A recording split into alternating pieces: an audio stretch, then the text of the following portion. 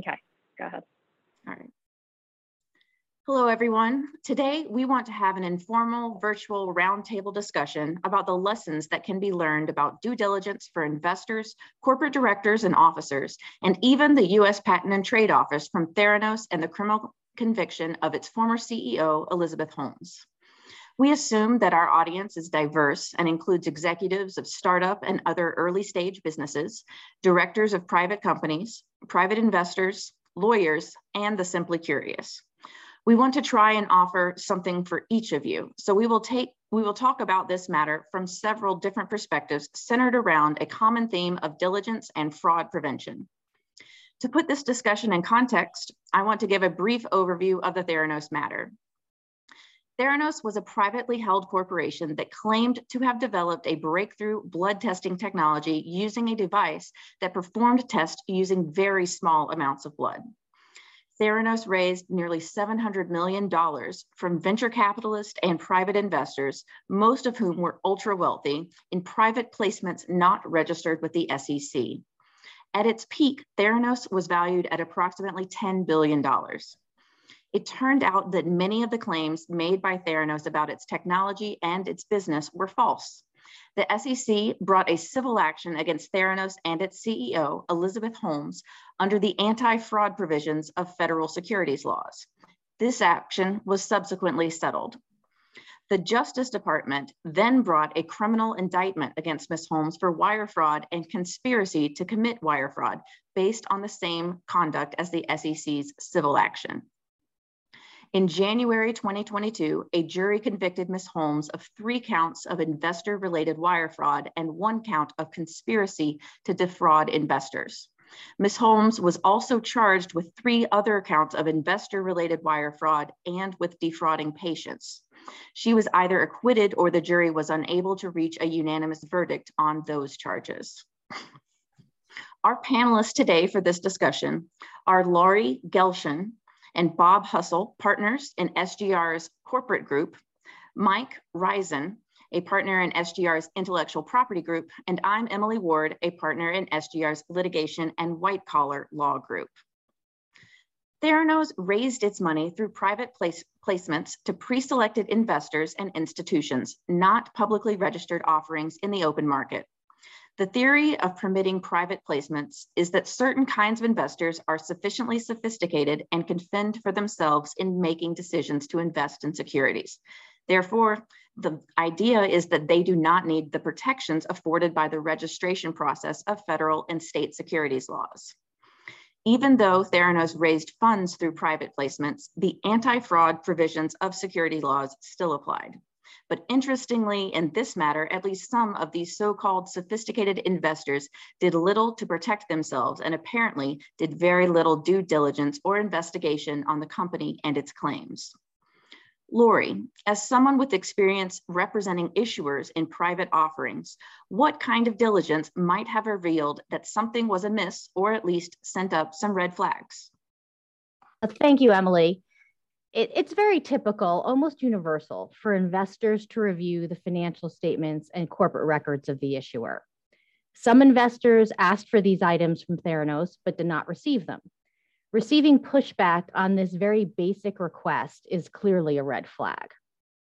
It's also typical for investors to review an issuer's material contracts. Given that the claims made by Theranos, potential investors may have asked to see its contracts with the military, retailers, or pharmaceutical companies. This may have revealed, for instance, that claims of Theranos products being used by the U.S. Department of Defense in Afghanistan were not supportable. Investors could have also performed diligence on Theranos' supply chain. This may have revealed that it was purchasing traditional blood testing equipment from third parties. This should have led investors to ask why. We now know it was because Theranos was testing blood samples on other companies' equipment and claiming it as their own. Investors might have also engaged healthcare and technology experts to diligence the product. Does it work? Some investors never asked to see the blood analyzer in action and never asked to review Theranos' intellectual property portfolio. Those that did ask questions about the technology received answers that were characterized as cagey, indirect, oblique, or deflective. That's somewhat concerning. I'll mention that as well, that investors who did do some diligence were still defrauded because their diligence did not uncover the fraud. Thanks, Lori.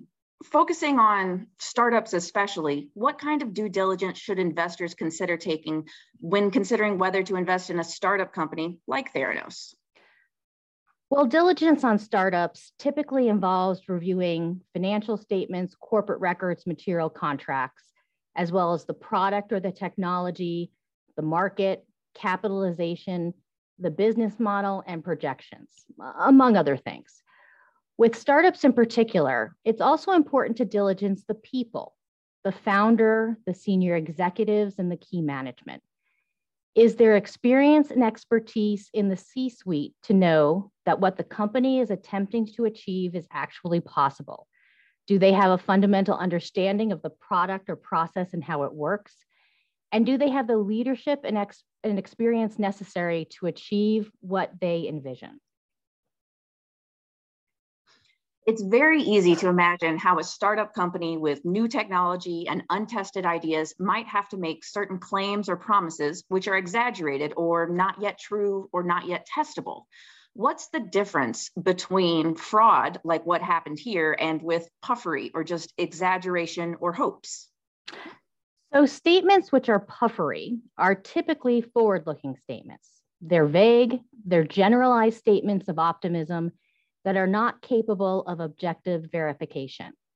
For instance, this product is the best in the world and will revolutionize the industry is puffing. A reasonable person would not think this is true and would not rely on it. Puffery is insufficiently specific for a reasonable investor to find it important to the total mix of information. Fraud, however, is making an untrue statement of material fact or failing to disclose a fact necessary to make the statements that were made not misleading. In this case, Ms. Holmes and others misrepresented current facts and did so with specificity.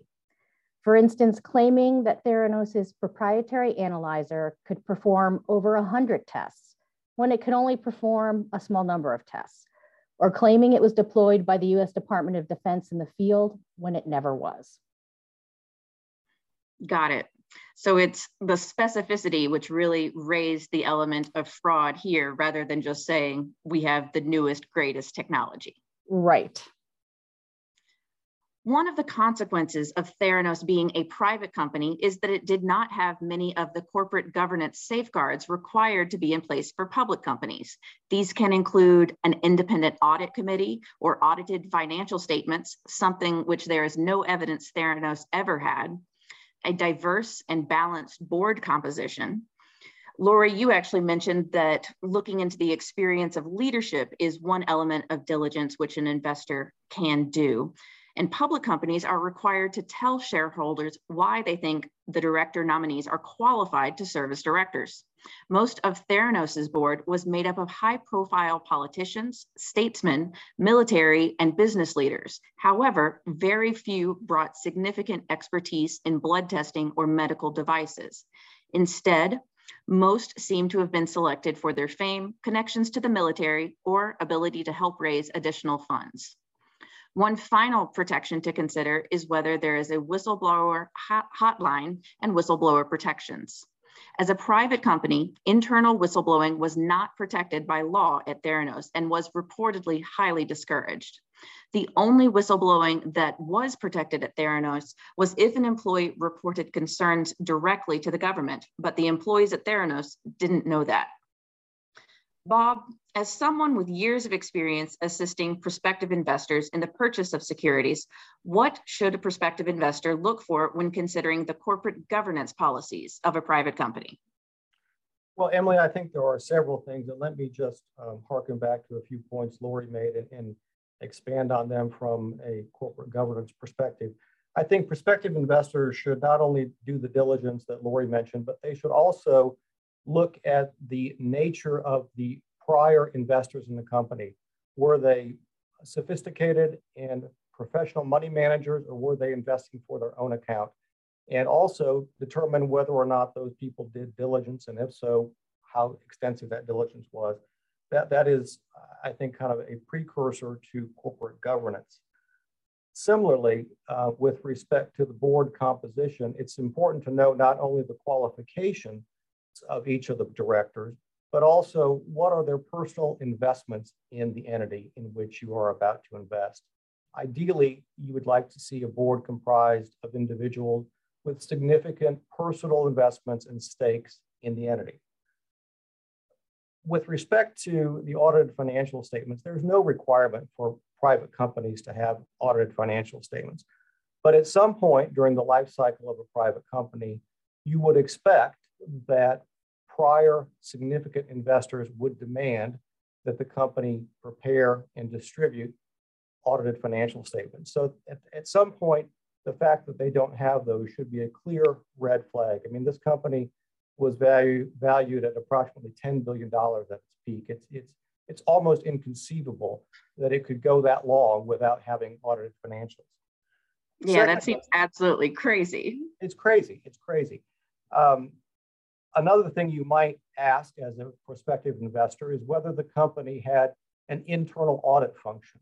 There's no evidence that Theranos did, but it should have, and it could have, and that would have perhaps brought the fraud to light sooner.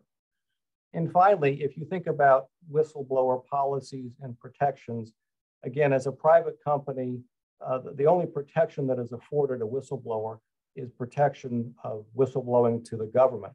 In this case, it was clear that the employees of Theranos didn't realize that that was protected. And so one thing you might ask a company is, what is their whistleblower policy?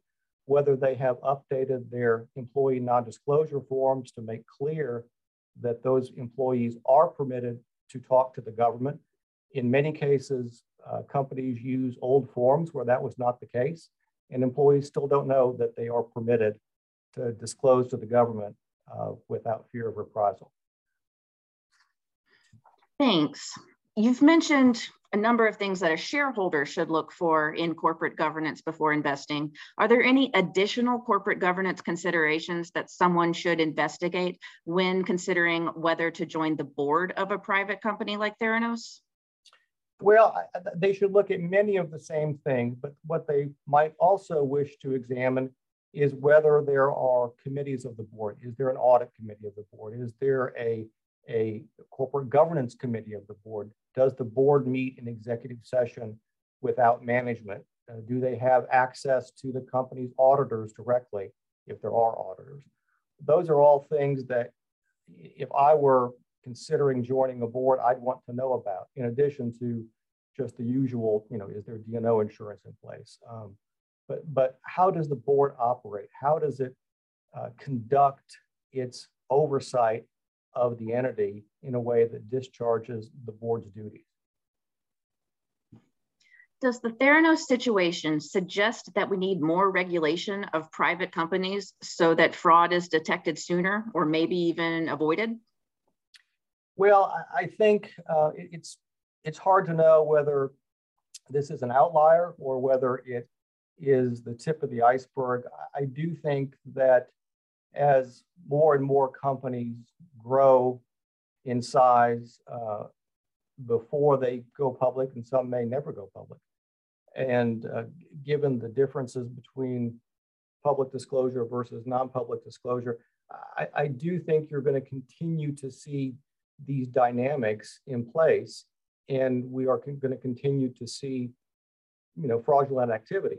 Now, being a public company doesn't mean that you all of a sudden avoid fraud. I mean, we have Enron and WorldCom as prime examples of that. But I do think that the access to capital that we have experienced over the last 30 years and the increased investment in private companies, really in lieu of public investment, creates a situation that is likely to breed more fraud and is also likely to invite more regulation.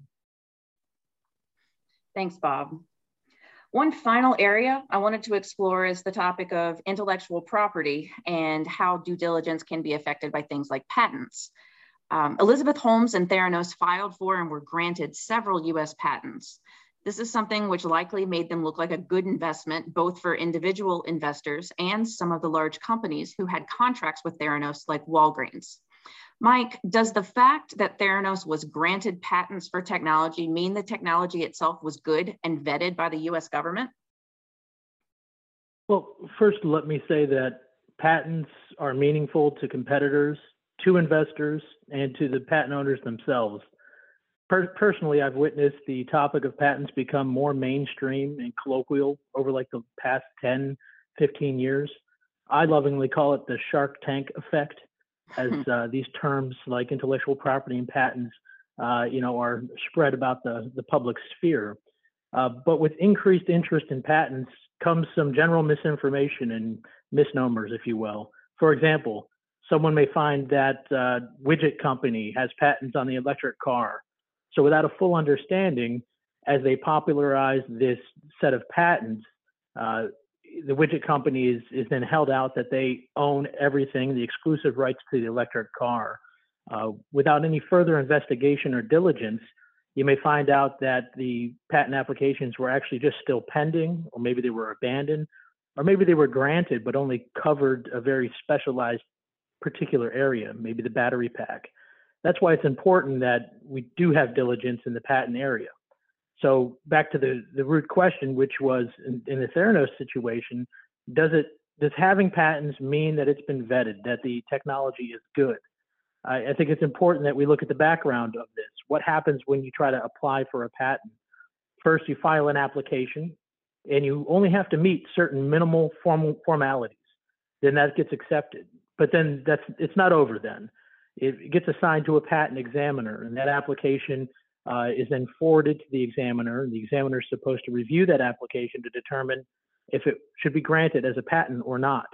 The examination process includes highly technical evaluation, typically, and it's intertwined with all of these patent laws, country by country.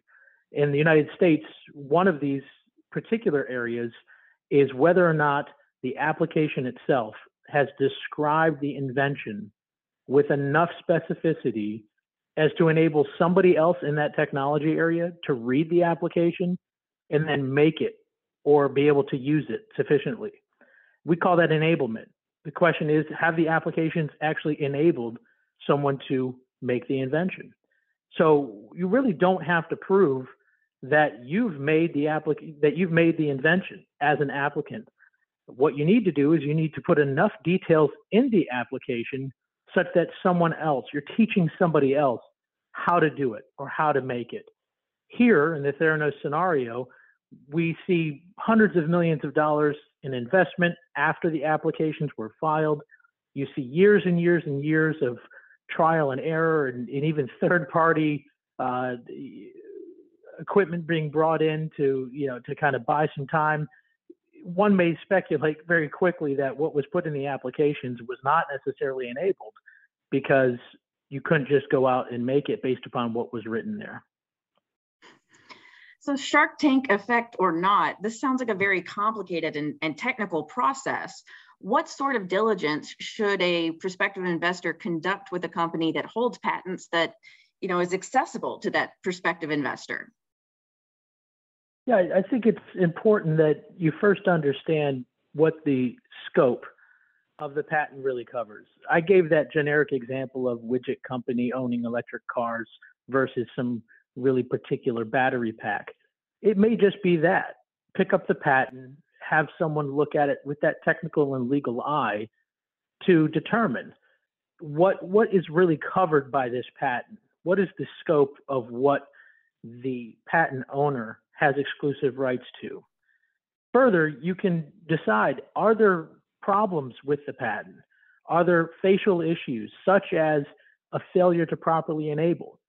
Just because the patent office has put their stamp on it doesn't necessarily mean that the challenges are over. There are several jurisdictions that allow post-grant type of challenges, whether it's in the court system or here in the United States.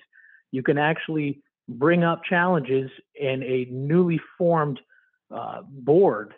It's a Patent Trials and Appeal Board, which was established in 2012, which allows you to challenge certain aspects of patents that have already been granted. You can bring it as a third party, and meeting certain guideline requirements, you can attack that. So one doing diligence may be able to look at a patent portfolio and identify, could these patents be challenged, and could they be invalidated? Could they be, in other words, killed? So it's worth it just to understand, number one, what's the scope? And number two, what are the issues? What are the problems that could be faced here, and could they be challenged under one of these other guidelines?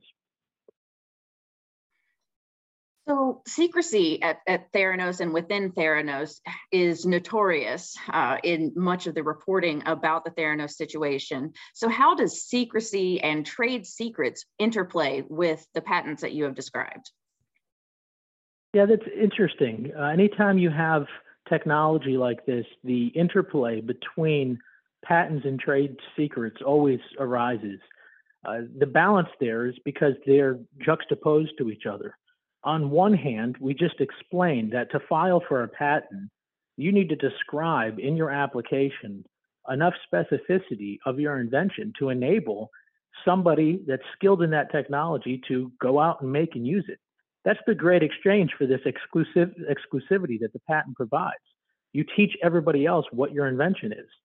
Well, that's exactly the opposite of trade secret. In trade secret, you must prove that you've taken measures to keep your advantage, your secrets that give you that commercial advantage, a secret. Non-disclosure agreements, logbooks, all of these elements, all of these policies are put in place in order to ensure that your trade secrets are not made public. So when someone approaches the technology and looks at intellectual property protections, they can identify, well, do I need to disclose this? Is this something that I need to share? Is the patent the best way? Is trade secret the best way? And it's a very sophisticated evaluation that it's steeped absolutely in the technology area. And if you consider, for example, that trade secrets can be quite powerful for protection, they can also be used to evade certain sharing of information. We mentioned whistleblowers earlier on this podcast, and I'll bring it up again. When asked why Elizabeth Holmes did not share the use of the third-party devices in her criminal trial, as opposed to her own devices or the company's own devices, she said, well, that would possibly violate and misappropriate trade secrets. So even Ms. Holmes was hiding behind this veil of secrecy to say, I don't want to step on anyone else's trade secret. I don't want to violate disclosure. So therefore, I didn't tell anybody that that's what we were doing. And we come back to, what if someone was in that lab and they understood that's what was happening? What is their comfort level to be a whistleblower, to come out and say, this is not protecting trade secret, this is fraud, what needs to be said? And it's interesting because, at least in the United States, the Defense of Trade Secret Act, which was the federal legislation that put into place trade secret protection, actually has a safe harbor provision for whistleblowers. In fact, if you want to have the full protection of this federal law for trade secrets, you're required to advise your employees of this safe harbor. And that safe harbor is that if you, as an employee, share trade secrets to the government for the purpose of reporting or investigating a suspected violation of the law, then you are protected from this safe harbor. You are protected under the safe harbor provision for not misappropriating that trade secret. So it is important that, although there's this balance at play, secrets are secrets. We mentioned again the importance of having whistleblower policies. The employees should understand what their rights are and what their protections are for speaking to appropriate parties. Fascinating stuff. Obviously, we've only scratched the surface on what the Theranos experience can teach us about due diligence. But as we close, I wonder if each of you could give our audience your either key takeaways or predictions for how this matter will affect your field going forward. Lori, if you want to lead us off. Sure. So for investors, this is a reminder to be wary about investing based on relationships without sufficient diligence. You may have a relationship with and trust the founder or a board member or one of the other investors. Trust, but verify the claims made about the company and the business before investing. And for issuers, a good reminder comes from a statement made by a director of the SEC's San Francisco regional office, which is this: innovators who seek to revolutionize and disrupt an industry must tell investors the truth about what their technologies can do today, not just what they hope it might do someday. So I think those are important takeaways, both for the investor and for a company looking for investment. Got it. Bob, what about you? Well, I think we are going to see increased regulatory scrutiny on large private companies that have chosen to stay private rather than to go public and expose themselves to public disclosure obligations. And I think that could result in some rulemaking or some legislation at either the federal and or the state level. So I think that's very possible. I think the other thing we should see is we should see that private investors who invest in these kind of companies undertake a greater level of diligence than appears to have been the case at Theranos. Mike, any closing thoughts from you? Well, I think we see here that there are certain actions that were taken that were on the far end of the spectrum. So if we speak to actions that may not be outright fraud, maybe they're in this gray area, the question is, how do we suss that out?